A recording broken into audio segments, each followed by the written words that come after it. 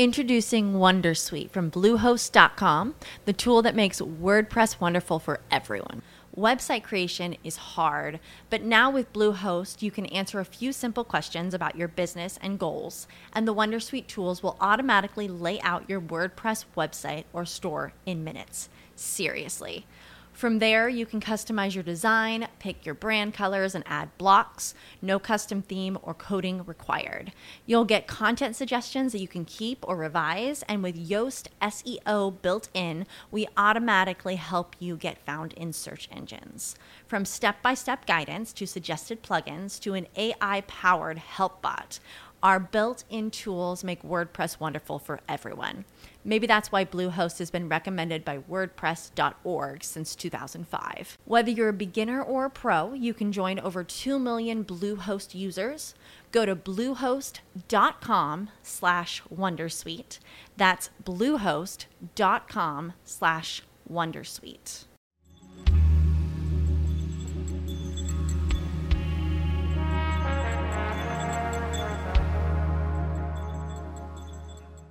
Welcome to the COVID Ethics Series podcast, a conversation with leading experts about bioethical issues that have been exacerbated due to the COVID-19 pandemic.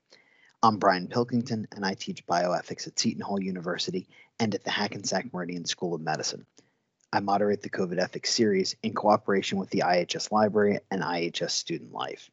This podcast is a spin-off collaboration with the IHS Library, where we'll have the opportunity to go deep with the experts from our series. Thanks for joining our conversation.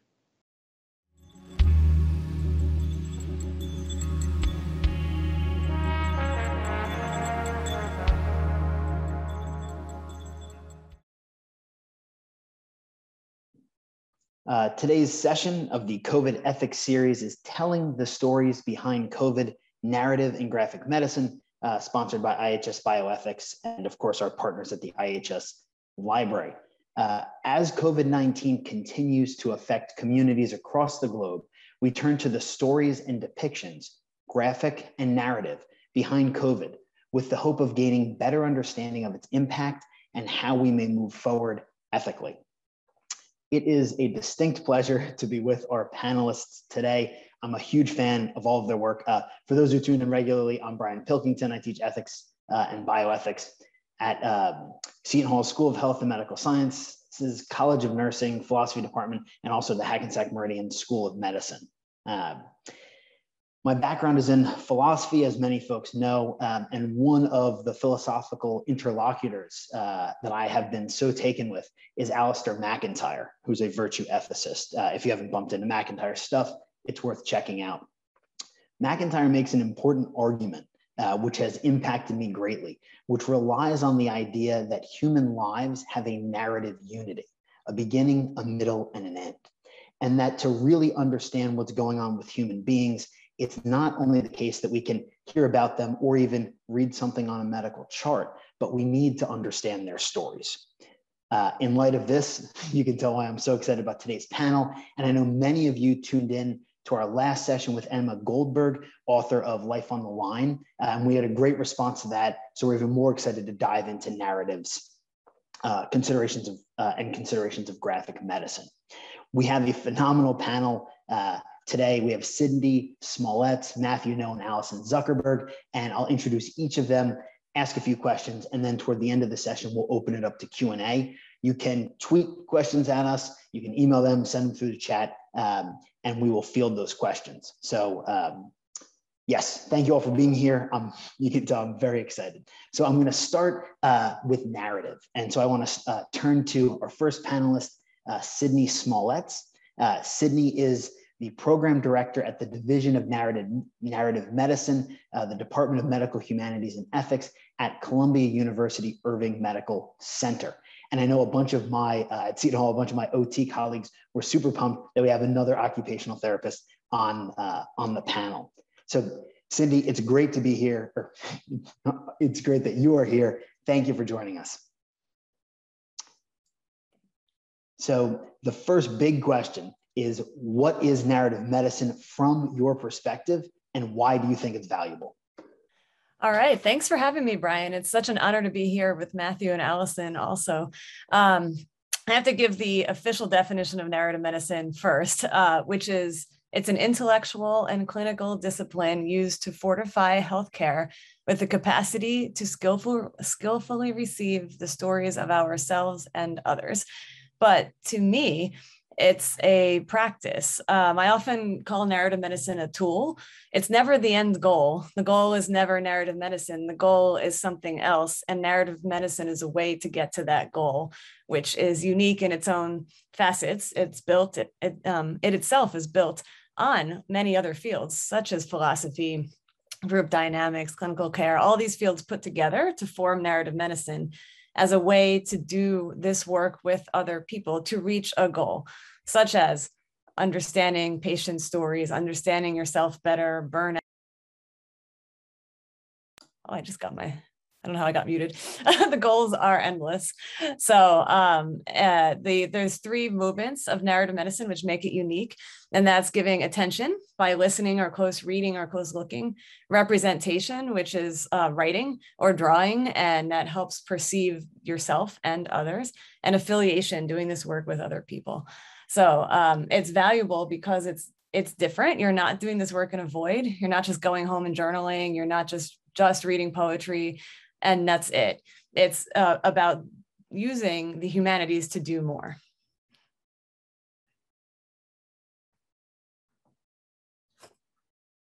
And I've done the same thing and muted myself, so that's perfect. That's very helpful and leads to my next question. It takes time to understand a narrative.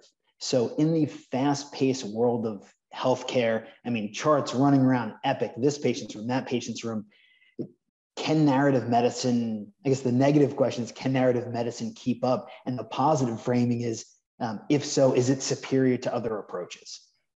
Well, I always start with, I'm a little biased. I'd like to think it's superior, but I can't actually claim it's superior because I think all approaches bring something, and what is needed, you work back, like I'm an educator by trade. So you go to the end goal and then you work backwards design to how you meet the goal. So depending what your needs are, this may not make the most sense, but it is so adaptable and expandable that it's the foundational theories of narrative medicine can be applied out in many ways into different formats. So it is a great approach. And one reason it works, I think, better, it's a very indirect way to go deeper. So it's not just about how to be a listener, how to be, it's really getting what's underneath that, but indirectly, like, if you sit in a room with strangers and they're like, how do you feel today? It's hard to answer that question.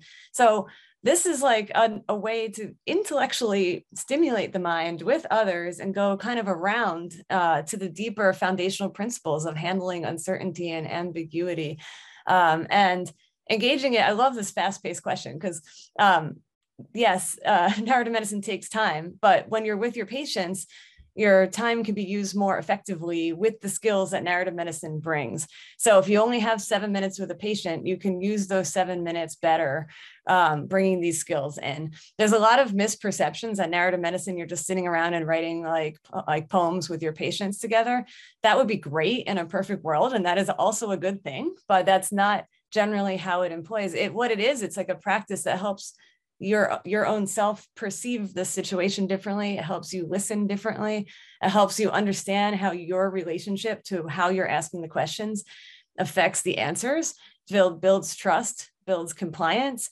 With trust, there's up to 3 times less likely the patient has to return. So there's a lot of using time efficiently by employing these methods, which just help to perceive differently.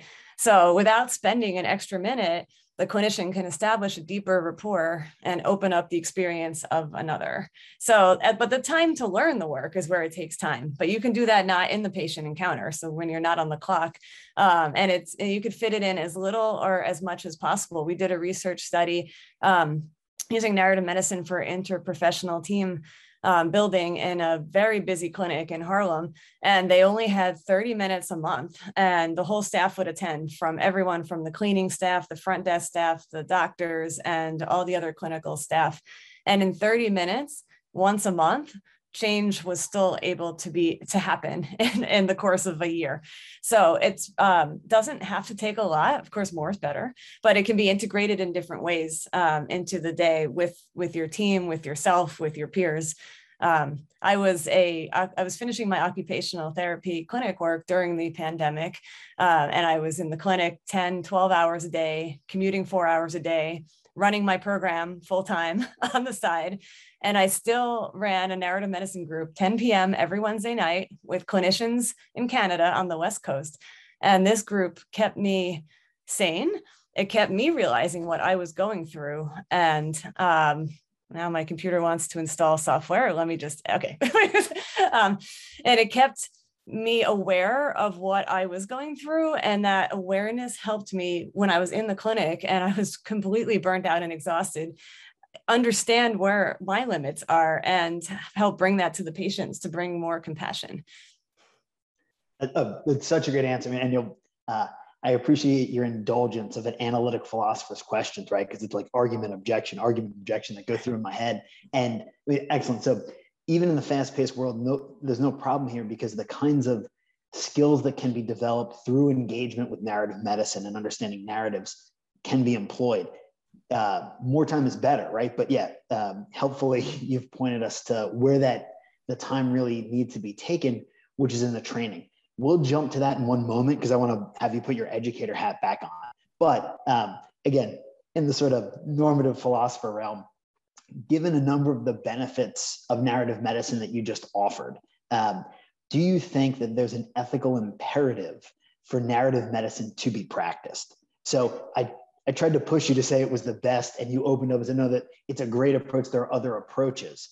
So I don't want to say push you and make you say it's better than something else, but is it necessary? Do you think all clinicians should practice, even if they're engaged in other approaches? Should they use narrative medicine? Yes. The host muted me this time. Okay. Yes, although I may be biased. Again, however, I think because the approach is built on all fields, it's kind of a common ground where it in itself can open up. It's a door opener, a perspective opener. So whatever the other approaches are, they can probably be part of narrative medicine, because in narrative medicine, the foundation of the work is to use the humanities to create something and to do this work with people. So whether you're looking at, we use a lot with graphic medicine. I'm so excited Matthew's here. Lots of poetry, films, movies, we can even use nature, like whatever it is. And then there's the close perception of it. There's the representing, drawing, acting, whatever it is. And then it's the doing this with other people. So as a root, I think that the foundation principles should be practiced. I think it's not simply enough to read stories with medical students or have nurses write and share narratives together. That's not enough because this work brings careful attention to the power and privilege in the text we read and write together, as well as the relational texts that we live, breathe, and create in our lives. So this work reminds us that we're all vulnerable bodies on both sides of the professional relationship and helps us begin to identify our own frames of listening and what we bring to the clinical encounter. And that's different. That a lot of focus is on understanding other stories, but this is understanding other stories through the self, which is why we do a lot with philosophy, self reflected on the other and how we see ourselves via the other. And it's kind of this dynamic relationality. Also, our work helps with narrative humility, which in medicine extends the notion to all narratives a clinician encounters, not just of people defined as others, even people who share similar social positions. Every person must be approached with unique narrative humility. Regardless of how much we think we know or don't know about another person, we have to be open and humble to what that person brings. And narrative medicine helps find comfort in the not knowing, and that is our strength. So we love uncertainty, questions, and ambiguity, because it's when you approach those encounters It's so easy, especially as you're a clinical student, you're immediately trying to fit somebody into something that makes sense. So you know what to do, but then you miss the stuff that doesn't make sense. And we can only know what we bring to the encounter. No one is superhuman and all knowing. So this work helps us be aware of what we're bringing. I bring this piece to students when I teach, and I always ask, is the narrator a male or a female? And it's always 50-50 in the class. And I'm always like, why? What part of the text makes you think one way or another? And through this discussion, we come to our personal awareness of how we interpret things in the beginning. And I know the answer, but I don't give the answer because it's not about the answer. It's about the perception. So I think ethically, we have to practice this or we're always going to be more blinded. And the more I've been doing this work, I've been working at Columbia since 2008. I am constantly floored on how blind I am on a daily basis entering any narrative. I can only imagine without this work, what it would be like. So Introducing Wondersuite from Bluehost.com, the tool that makes WordPress wonderful for everyone. Website creation is hard, but now with Bluehost, you can answer a few simple questions about your business and goals, and the Wondersuite tools will automatically lay out your WordPress website or store in minutes. Seriously. From there, you can customize your design, pick your brand colors, and add blocks. No custom theme or coding required. You'll get content suggestions that you can keep or revise, and with Yoast SEO built in, we automatically help you get found in search engines. From step-by-step guidance to suggested plugins to an AI-powered help bot, our built-in tools make WordPress wonderful for everyone. Maybe that's why Bluehost has been recommended by WordPress.org since 2005. Whether you're a beginner or a pro, you can join over 2 million Bluehost users. Go to bluehost.com/wondersuite. That's bluehost.com/wondersuite. What if you could have a career where the opportunities are as vast as our nation, where it's not about mission statements, but a shared mission? At U.S. Customs and Border Protection, we go beyond to protect more than borders. From ship to shore, air to ground, cities to local communities, CBP agents and officers are keeping people safe. Join U.S. Customs and Border Protection and go beyond for something far greater than yourself. Learn more at cbp.gov/careers. Thank you. That's super helpful. And I mean, from the outset, right, from a philosophical perspective, the epistemological approach that you take with narrative medicine seems like a great fit for dismantling certain power dynamics that have existed and sort of structural challenges that have existed in healthcare for a while. So one quick question, then I'm going to jump to Matthew, and we're going to move into the graphic area. So the quick question, because I know a bunch of my colleagues are on the line who are interested in narrative medicine, but maybe haven't spent as much time with it. So as an educator who runs one of the few, really big deal narrative medicine programs, any tips, any recommendations for folks in our medical school, College of Nursing, and School of Health and Medical Sciences, our OTs, our PAs, or PTs, just in a minute, some quick tips or recommendations if they're thinking about getting more into reflections in narrative medicine? I think it's crucial because it's different than the didactical approaches we learn in school about active listening because it's experiential. And as a student, it is, even me with the narrative training was getting quite burned out in occupational therapy school because there was no room for this. And there was one lecture on narrative medicine, ironically, but it was how to listen to patients. But where is the self in this? Why are we doing this work? Where is the experience when I'm out in the clinic and seeing things and questioning my own role? When I saw it rolled out in the medical school many years ago, the students met with preceptors once a week for an hour. And instead of just meeting and talking about what was going on, they met and actually did this work together as a way to get deeper into that discussion with less time. So implementing it in school is so beneficial, but it's an intellectually stimulating way to be integrated. So you're both like training perception and awareness of your patients while self-reflection. There's always these two sides to it. And I think that's where it's different and needs to be integrated. And it could be, like I said, we've done it with meetings with interprofessional teams.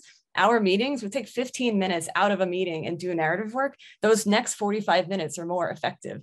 So I know time is the biggest problem, but by taking a small amount of effective time, it could lead to gains that help education, help students feel heard, seen, listened, and bring that to their patients, bring that to their work and their purpose. So that's my really quick spiel.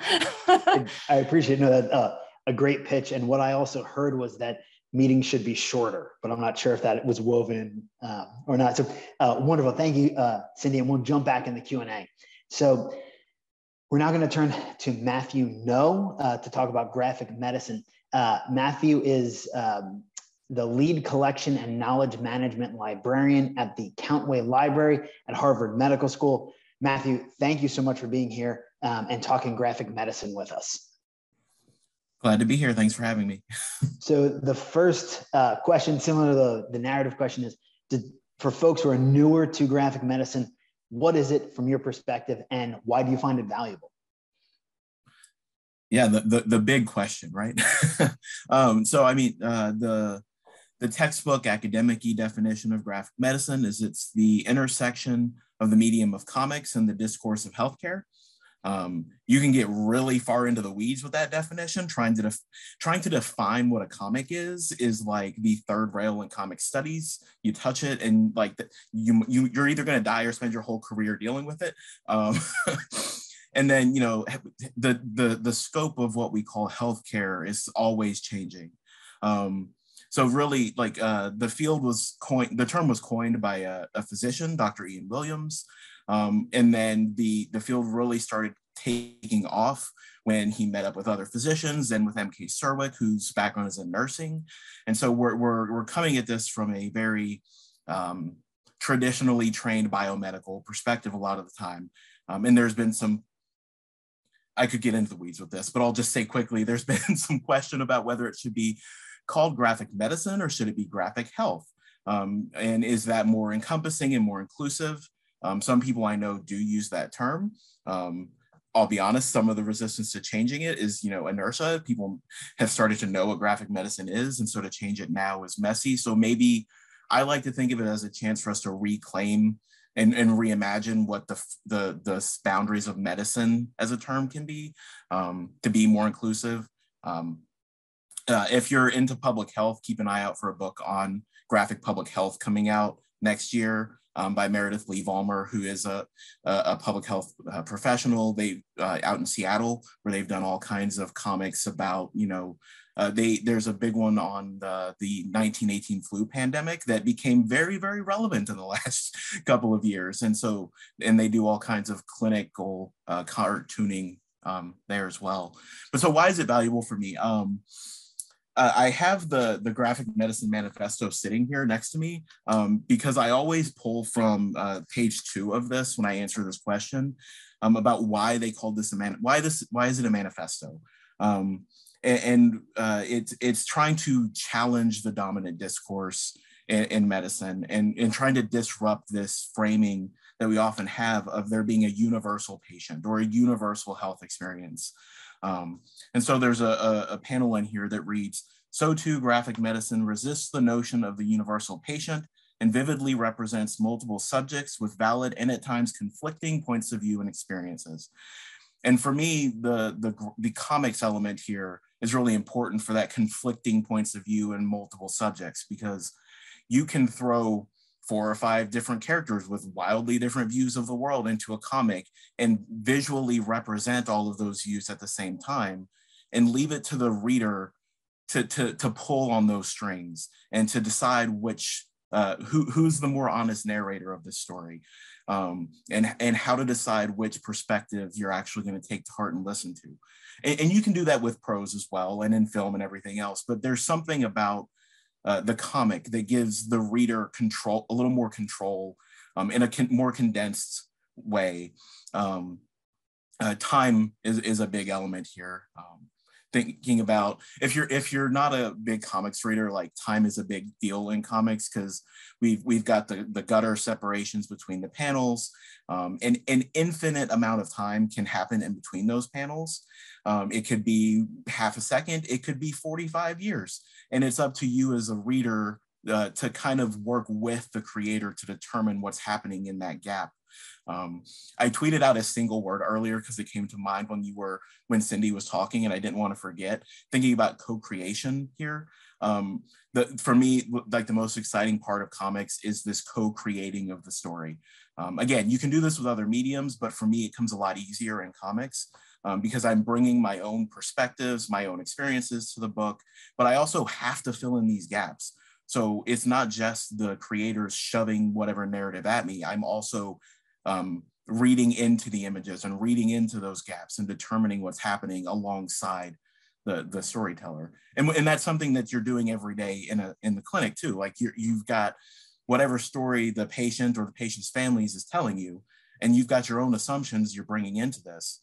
And so comics offer an opportunity to practice this and learn new ways of co-creating that story and encounter.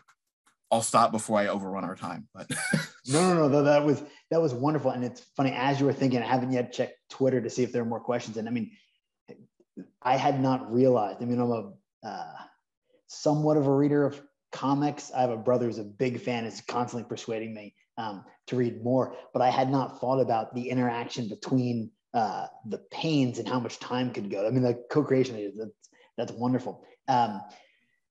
So now, I want to ask you about the necessary and sufficient conditions for a comic and sort of tempt you into that third rail.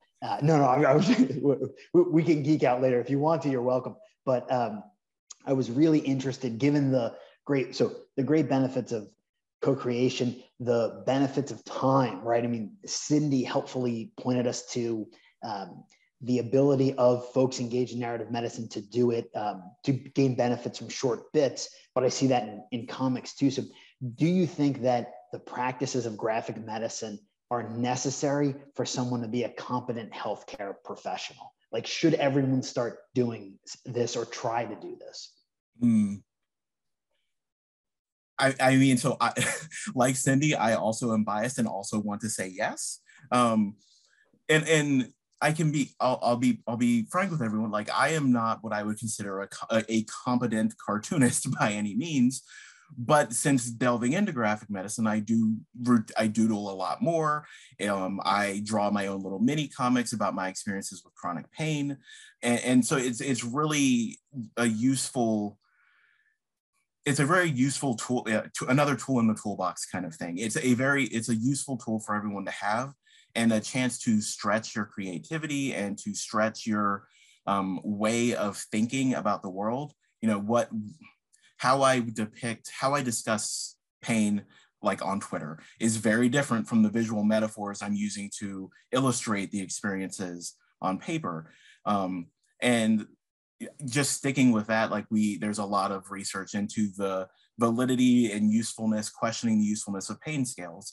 Well, what if we were inviting people to draw what they're imagining and feeling of their pain and how they're conceptualizing that, and thinking of that as a diagnostic tool and as a way for people to actually be heard, both patients and physicians. We in graphic medicine ask medical students to draw what they're going through as a student all the time, both in undergraduate and graduate medical education, and sharing that experience out. And Dr. Michael Green at Penn State has done a lot of evaluation of the comics his students create, and they show, there's one study where they evaluate these comics through the lens of a horror kind of narrative. There's this horrifying element to medical education where just to be blunt, there's burnout, there's gaslighting, there's hazing, there's all of these horrible things that happen. And comics offer another outlet for that, that maybe narrative doesn't always work for. Like, sometimes there are things that are best expressed through images rather than words. Or maybe you need both together to convey the information. You can juxtaposition, say you can draw an image that's conveying one message, and the words can be conveying a completely different message. And you can put those together, and then you're asking the reader to decide, which is true. Maybe they both are, and both experiences are valid. But as a creator, sometimes doing that for yourself helps you realize, oh, maybe the way I was thinking about this before with words was wrong, and this image is telling the real story, or the other way around, and really help you figure out what experiences you're going through are like. So is it absolutely necessary and vital? I think some of the skills that comics creation and reading teach are necessary and vital. Narrative competence and storytelling and the ability to juggle multiple potentially valid ideas at the same time. These are skills that are necessary that comics can help teach and enhance. I want to say comics are necessary, but I don't think I can say that you have to be a cartoonist to be a competent and successful healthcare professional. Thank you. A really helpful answer. And yeah, I'm glad you sort of didn't fall into the trap that I was laying there for you. So a quick answer, and then we're going to jump to Allison. So for folks who are interested, you sort of so helpfully explained the nuance and the depth that you can engage in a quicker time with graphic medicine or graphic health. And this comes up in bioethics too, right? Is it healthcare ethics or there's a lot. So there's so much we could talk about in terms of inclusion, but the quick question is, any recommendations for either students of the health professions broadly or of health professions educators, if they hear this, they think this is great, and they want to just start getting into or thinking about graphic medicine? Introducing Wondersuite from Bluehost.com, the tool that makes WordPress wonderful for everyone. Website creation is hard, but now with Bluehost, you can answer a few simple questions about your business and goals, and the Wondersuite tools will automatically lay out your WordPress website or store in minutes. Seriously. From there, you can customize your design, pick your brand colors, and add blocks. No custom theme or coding required. You'll get content suggestions that you can keep or revise, and with Yoast SEO built in, we automatically help you get found in search engines. From step-by-step guidance to suggested plugins to an AI-powered help bot, our built-in tools make WordPress wonderful for everyone. Maybe that's why Bluehost has been recommended by WordPress.org since 2005. Whether you're a beginner or a pro, you can join over 2 million Bluehost users. Go to bluehost.com/wondersuite. That's bluehost.com/wondersuite. Hello, it is Ryan, and I was on a flight the other day playing one of my favorite social spin slot games on ChumbaCasino.com. I looked over at the person sitting next to me, and you know what they were doing? They were also playing Chumba Casino. Coincidence? I think not. Everybody's loving having fun with it. Chumba Casino is home to hundreds of casino-style games that you can play for free anytime, anywhere, even at 30,000 feet. So sign up now at ChumbaCasino.com to claim your free welcome bonus. That's ChumbaCasino.com and live the Chumba life. No purchase necessary. VGW. Void where prohibited by law. See terms and conditions. 18+. Yeah, of course. And yeah, medical humanities or health humanities, which one are you going to go with? Like that's, I find those distinctions and conversations really fascinating. So maybe there's another conversation for everyone to have. But getting started with graphic medicine, my first go-to recommendation is always for both educators and students is to pick up the Graphic Medicine Manifesto. It's kind of our major text in the field. It's not super long, but it helps provide some framing and guidance and introduction to comics and healthcare. And I did check, your all's library does have it both in print and ebook form, so you can easily find it there. And then, Lynda Barry is a cartoonist and visual thinker and researcher and all-around amazing person. You should look her up. But I always recommend her books for people who are just getting started with cartooning. There's one for educators, Syllabus by Lynda Barry is incredibly helpful. Sorry, the chat is now distracting me. Lynda Barry is with a Y and BAR. But I'll throw links in there when I'm done talking. Syllabus is kind of her illustrated written syllabus for a course she teaches at UW-Madison. And you can pull exercises and projects and things out of that as an educator that you can just drop into your classes as they are now.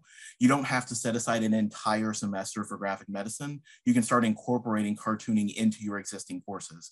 And then check out the graphic medicine website. that's really the one-stop shop for what's going on in the field and finding book reviews and educational guidance and for our conference that comes up every year. I think I saw Brian on the call. Brian Callender is one of the organizers for next year's conference. Graphic Medicine 2022 is happening in July in Chicago. So that's a great opportunity to come and present and learn and absorb what the field is about. And we're much cheaper than most academic conferences. So that's my big pitch. If I know Allison from your all's library is still on the call. So reach out to your library is my other final big thing. They can help you find the titles you need to really get started. Sorry, longer answer than you probably wanted. And I'll stop there. No, that's super helpful. And Allison's a superhero. So yes, I mean, the number of times, always go to the library. I tell students every day, if you want anything, just go to the library. So excellent. Thank you so much, Matthew. We're going to now transition to our third panelist, Allison Zuckerberg, who's a medical student at our medical school, the Hackensack Meridian School of Medicine. Allison is also a poet. So I've asked if she will. So Allison, welcome. So good to have you here. And we were hoping that you might read some of your poetry, and then I'll ask you some questions. Absolutely. Thank you so much for having me. And I'm happy to share one of my works that I prepared to suit the podcast format. I'm reading it aloud, but if you ever want to read it, it's on my website, which is on the page, or reread it at a later time. So for some context, I write poetry, and I prepared this one. Actually, I wrote it a couple years ago. I was in my first year of medical school at the time, and I was inspired by my 82-year-old donor in the cadaver lab. So this is called The Passenger Side. How I would have liked to listen in before you were gone, not just to the sounds that your sickness made, but those of your own creation, innovation. Each day you wrote compositions, 82 years worth of sheet work. I read it on your skin, muscle, and bone. But know that before, there was something even more, life. A beating heart in your chest, a beating heart yet to arrest. But I missed it. And now I must visualize what it sounded like. I asked questions under our surgical light, the first being, is this the feeling upon we must ride passenger side when cars keep crashing? As I'm dissecting, I'm asking, what made you smile, laugh, cry, your blood pressure fall, rise? Someone looks down on me, but can't put a single thing aside. We live doppling lives. To these, I often stop listening.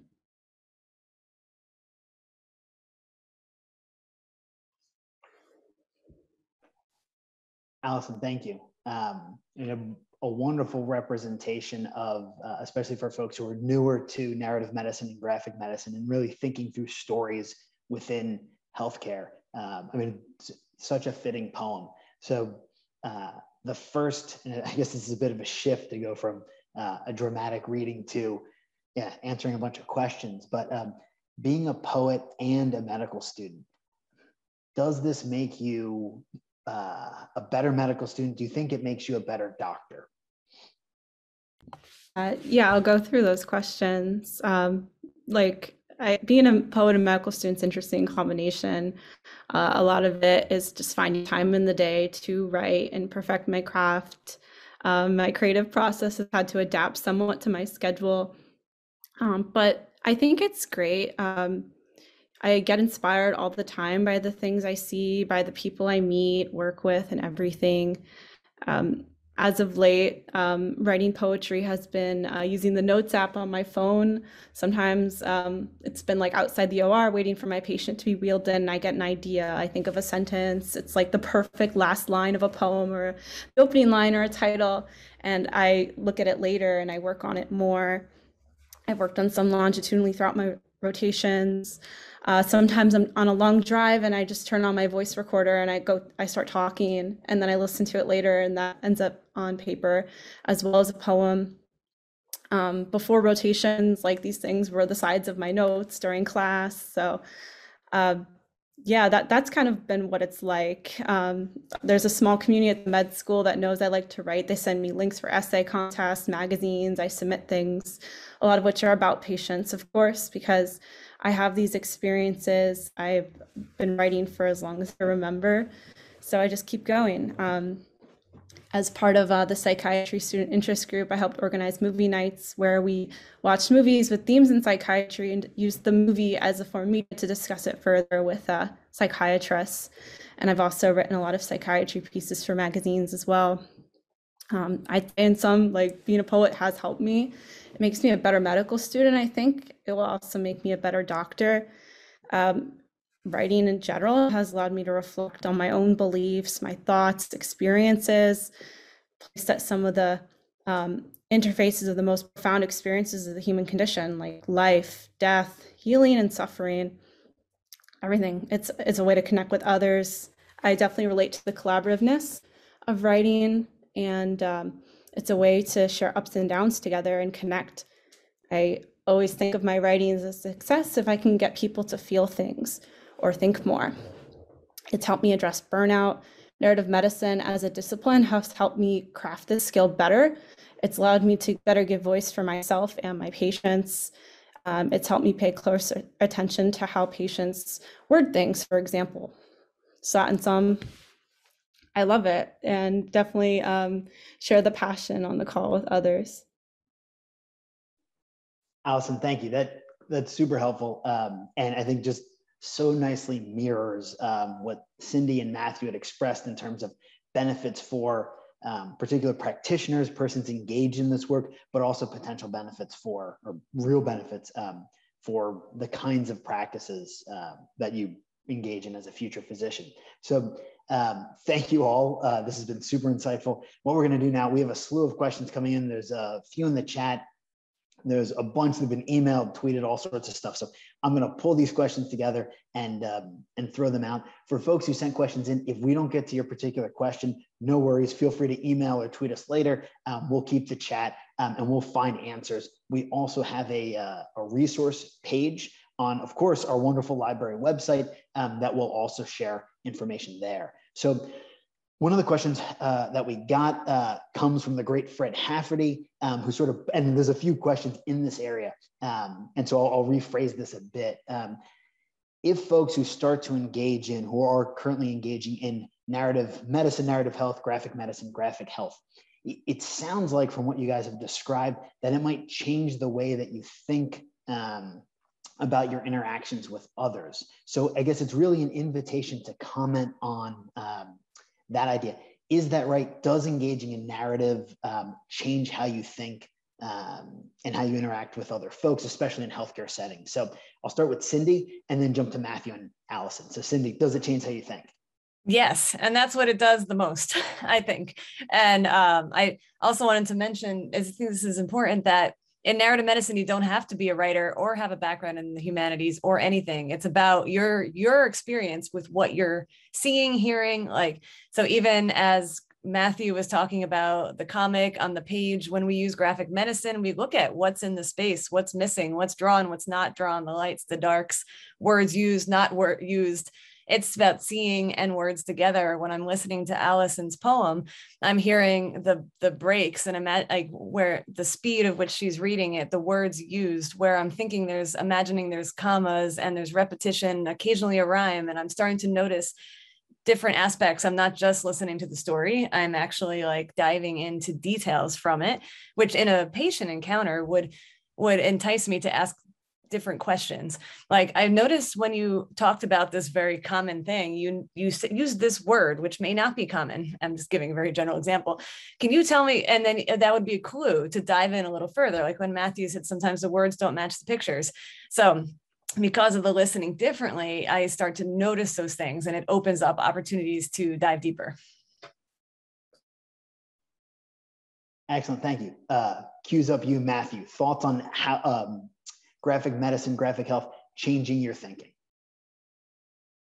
Yeah, I mean, I think Cindy hit the ball out of the park with that answer. But I mean, so I mean, I talk a lot when I'm pitching graphic medicine to people that I was never primarily like the most visual person before I started really getting into comics. Like I am always a words first kind of reader and a words first kind of expresser of things. Like it took me far longer than everyone else my age to jump on Instagram as an example, because I was just like, why? But so it really, comics gave me a better, like, it increases my willingness to engage with photos. It increases, you know, my willingness to think visually, and the reader, your ability to parse out the meanings of an image.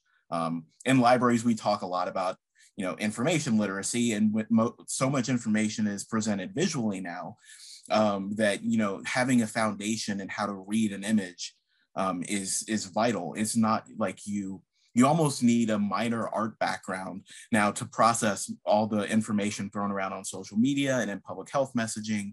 And comics can offer us a way to think about that, and to reframe. Yes. Excellent, thank you. Allison, I mean, you mentioned that you've been a writer, I think you said for as long as you can remember, you've been a writer for a while. So any thoughts on sort of being engaged in this kind of thinking for a long time? Yeah, I think it helped me. It's kind of helped me place like where I am in terms of my experiences. I don't forget that I'm like the player, I'm the main character, so to speak. And it helps me when I talk to patients, colleagues, others, kind of what Cindy mentioned earlier in the call about like being able to reflect on that and realizing what you bring to the table changes things. Like if I go into a patient encounter, ask my questions, and someone else goes in, it could be a completely different encounter, even if they were the same exact words, like how they're delivered. It isn't just about writing, it's about listening and hearing. And you also don't have to be a writer to consider these questions at all. Art exists to be produced and consumed, and there's as good a role in both, I think. Introducing Wondersuite from Bluehost.com, the tool that makes WordPress wonderful for everyone. Website creation is hard, but now with Bluehost, you can answer a few simple questions about your business and goals, and the Wondersuite tools will automatically lay out your WordPress website or store in minutes. Seriously. From there, you can customize your design, pick your brand colors, and add blocks. No custom theme or coding required.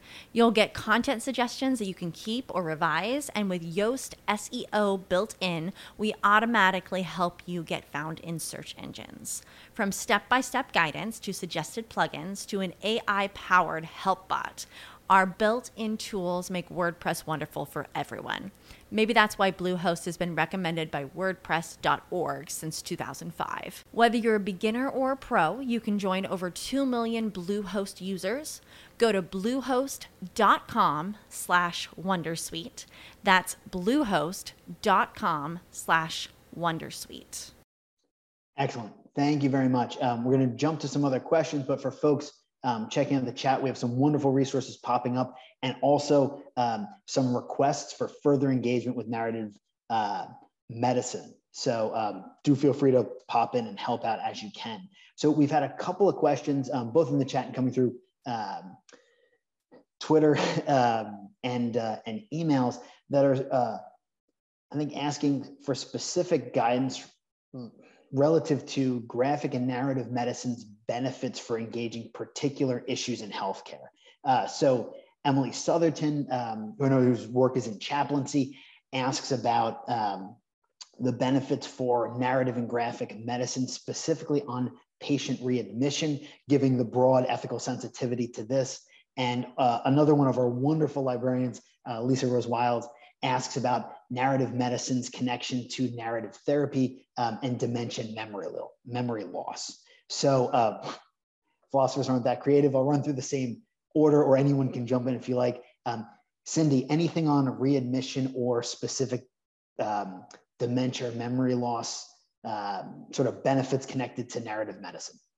I mean, each of those questions are lengthy conversations, which is why I didn't just chat response, but I saw happy to discuss further after this. I'm about to put my email in the chat, but narrative therapy first is very similar to narrative medicine, and they can go hand in hand. And actually there is a narrative therapy course within narrative medicine, but narrative medicine is not only narrative therapy. I'd say that's just like a part of it, because not everyone coming to a narrative medicine session wants therapy. So we really have these like ethical principles to stay strictly on the work of the text, because it guides the session and helps come away from the therapy. Now, if you're using it for therapy, then that's okay too. Then you're in a different context. You're using the narrative medicine as a tool to meet those needs.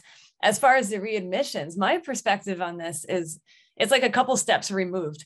So the narrative medicine helps perceive and listen differently, which then helps perceive the patient dyadic relationship differently, which then develops trust and the patient feels seen. And then you are hearing the patient differently. And since 80% of diagnoses are made through the story, you're more likely to listen differently and get to the right answer, if that's a thing, quicker. And then therefore down the line, increase trust and possibly reduce readmissions. A lot of Lisa Sanders' work inspired me early on when I was getting into narrative medicine about the patient story and all the stats, like you're 3 times less likely to be sued if you feel heard as a patient, because as a clinician, you don't have the answer all the time. I mean, you rarely have the answer. You have a lot of questions, but if especially with difficult patients is where the narrative medicine really comes into play, because the ones checked off as difficult in the system, if you can find where you're responding to them and how you're affecting this discussion, you could very quickly get beyond that and then learn what's really going on. I just like a really light answer of the question, but my quick attempt. Oh, no, super helpful. Thank you. Matthew, turning the question to you, are there, whether it's dementia, readmission, any particular issues, ethical challenges broadly within health and healthcare that you think or have found graphic medicine to be especially beneficial for? So, I mean, this is one of those things we talk about a lot in graphic medicine. We've had therapy comes up a lot in graphic medicine. We've had people concerned about as a librarian, I've had people concerned about my discussing like using comics as a therapeutic tool, like with bibliotherapy, for example. And I can drop some links to some books that are very relevant to this in the chat when I'm done. But like, so we talk mental health, and I can say that mental health broadly and cancer broadly are kind of the 2 topics that dominate the published comics in graphic medicine generally. COVID is likely to be catching up depending on how you define published. We've got a couple of books called COVID Chronicles out there, like all kinds of stories about, patient and practitioner experiences with COVID. But I don't think there's a specific narrow field that this is most helpful to. I've lost my train of thought for answering that question now that I held up that book. But there was another question you mentioned, so specifically about chaplaincy. And I did want to note that I'll drop this link in the chat too, but we do have a small like liaison program with graphic medicine where we actually have these more specific fields like chaplaincy and art therapy and disability studies, where we work with an expert in that field who uses comics, and we try to point people in their direction so they can answer this narrow question of how can I make use of comics in my specific field. And chaplaincy has been one of the most popular of those so far, so I'll drop that in the chat. Kurt Schaeffer, he's a cartoonist and chaplain in White River Junction, Vermont. He's fantastic and does a lot with cartooning and graphic health, so I'll drop that in there. Excellent, thank you. And yeah, everyone, keep checking out the chat. We have a bunch of resources that are showing up there, and we will keep these and put on our resource page. Okay, so now turning to Allison, sort of in this general question, are there any particular issues, and take this where you want, I don't want to sort of dig in too deeply, but are there any particular health issues, health ethics issues where you have found your poetry especially helpful or especially relevant? Any sort of challenges you've come across that you said, no, that this really has worked well? Yeah, besides the ones that were like chatted in about the problem of readmission, there's also like leaving against medical advice in the hospital, or like AMA, which could then lead to readmissions because the person who left didn't get all the care they really did need. I've found that being a good listener through like our practicing writing narrative medicine, it can help prevent these people from leaving. Ideally, before someone leaves, someone goes and talks to them and tries to convince them not to leave before they sign their papers and go. People often leave because they don't feel they were heard or their care was addressed properly. So there's that. Certain disease states as well, like the dementia or memory loss, are extremely challenging to patients and their families. Having reflected on and written about some of these things, like I even once wrote a poem about Parkinson's disease, it's helped me think about it in a new way. And being able to like share that with the patients sometimes is helpful. Sometimes offering something similar to narrative therapy, like telling them, maybe you want to try journaling about this, you can talk to me about this, is helpful, as well as a suggestion. I think in general, like any sort of issue could potentially be helped with these perspectives, learning how to like think through them differently. It allows us to open our minds and have just new creative solutions. Allison, thank you very much. Super helpful. So we, unfortunately, we've got a few minutes left, but we're sort of running short on time. I think we could talk about any of these topics for so long. Another set of questions we've had coming in, and so clearly this is I think kudos to all of our speakers. People are asking, okay, folks who had been less immersed, this sounds great. What do we do to promote graphic medicine, graphic health, narrative medicine, narrative health in our own institutions, in our own courses, sort of, so no good deed goes unpunished. So now I think the question is sort of how do folks do this? And this is coming from some library colleagues, a couple of different of the professors at my institution and others. So if someone wants to start doing more narrative medicine, more reflection through graphic medicine, sort of any guidance that could be offered. We'll sort of wrap up with this question, and then if we have time, I'll just get a final thought from each of you. So maybe we'll do this first question with Cindy and Matthew, and then we'll run through final thoughts. So Cindy, how do you promote narrative medicine within an institution? Well, get training or get help is my quick answer. We have programs ranging from my certificate program that I run. We have a full master's program in this field. Don't go in with no knowledge, because if it fails the first time, then it's hard to recover. Or we have hundreds of trained facilitators that we hire regularly, teach for us, have our master's degree, have our certificate degree. And we love to consult. I consult with a lot of program planning with institutions. And if you want someone to come in to do the work for you, then you can hire a facilitator to do that as well. If you're not sure, feel free to just reach out to me and consult, and we'll help see where you're at, what your goals are, what you want to do, how it makes sense, who to roll it out with, how to roll it out, what tools you need to roll it out. And we can talk through all of that. I think that's the best. So go get training, bring someone in who has a training, but if you're not sure, consult with me first. Excellent. Always good to have somebody. Call Cindy, right, is the upshot. Yes, wonderful. Thank you. Matthew, similar question for graphic health, graphic medicine. Yeah, so similar answer is, for me, it's kind of like, what's the scope of what you're trying to do? Where are you starting? And do you, my library brain is coming from this, do you have a champion or champions in your institution already willing to work on this? So it's like, okay, how big of an interest is there? Like, are you starting with a single department trying to integrate, some graphic narrative health into one group? Great. You can probably handle one department on your own as an individual if you've got the training, or bring in someone to do the training.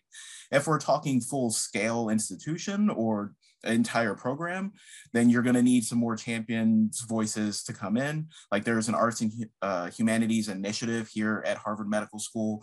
So like, if you have something like that and work with that team, they've got a built-in network already.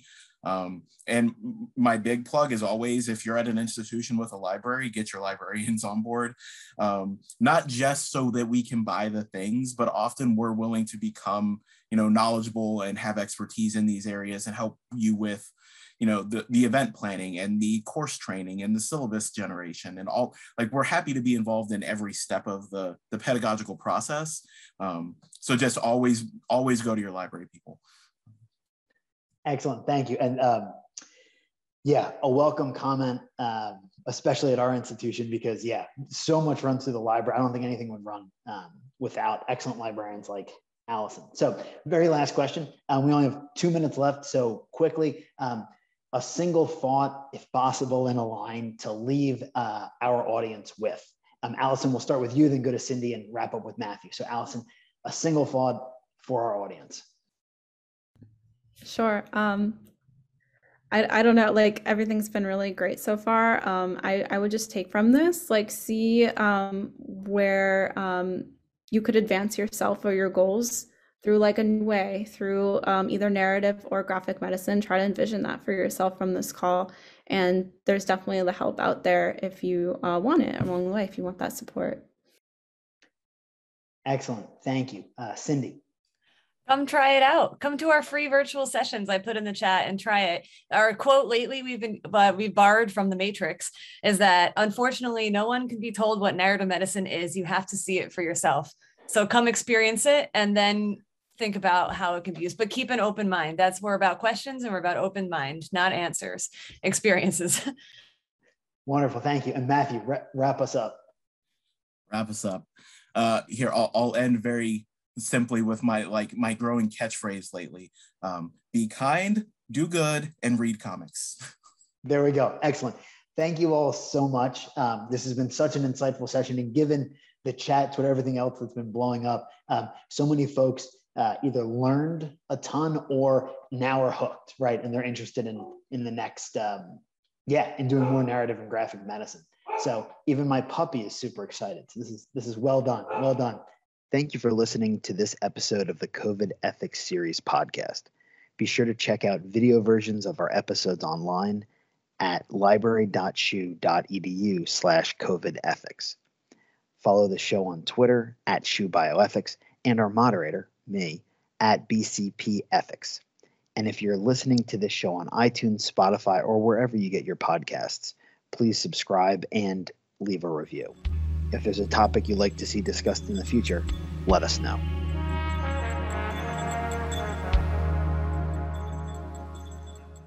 Lucky Land Casino, asking people, what's the weirdest place you've gotten lucky? Lucky? In line at the deli, I guess? Aha, in my dentist's office.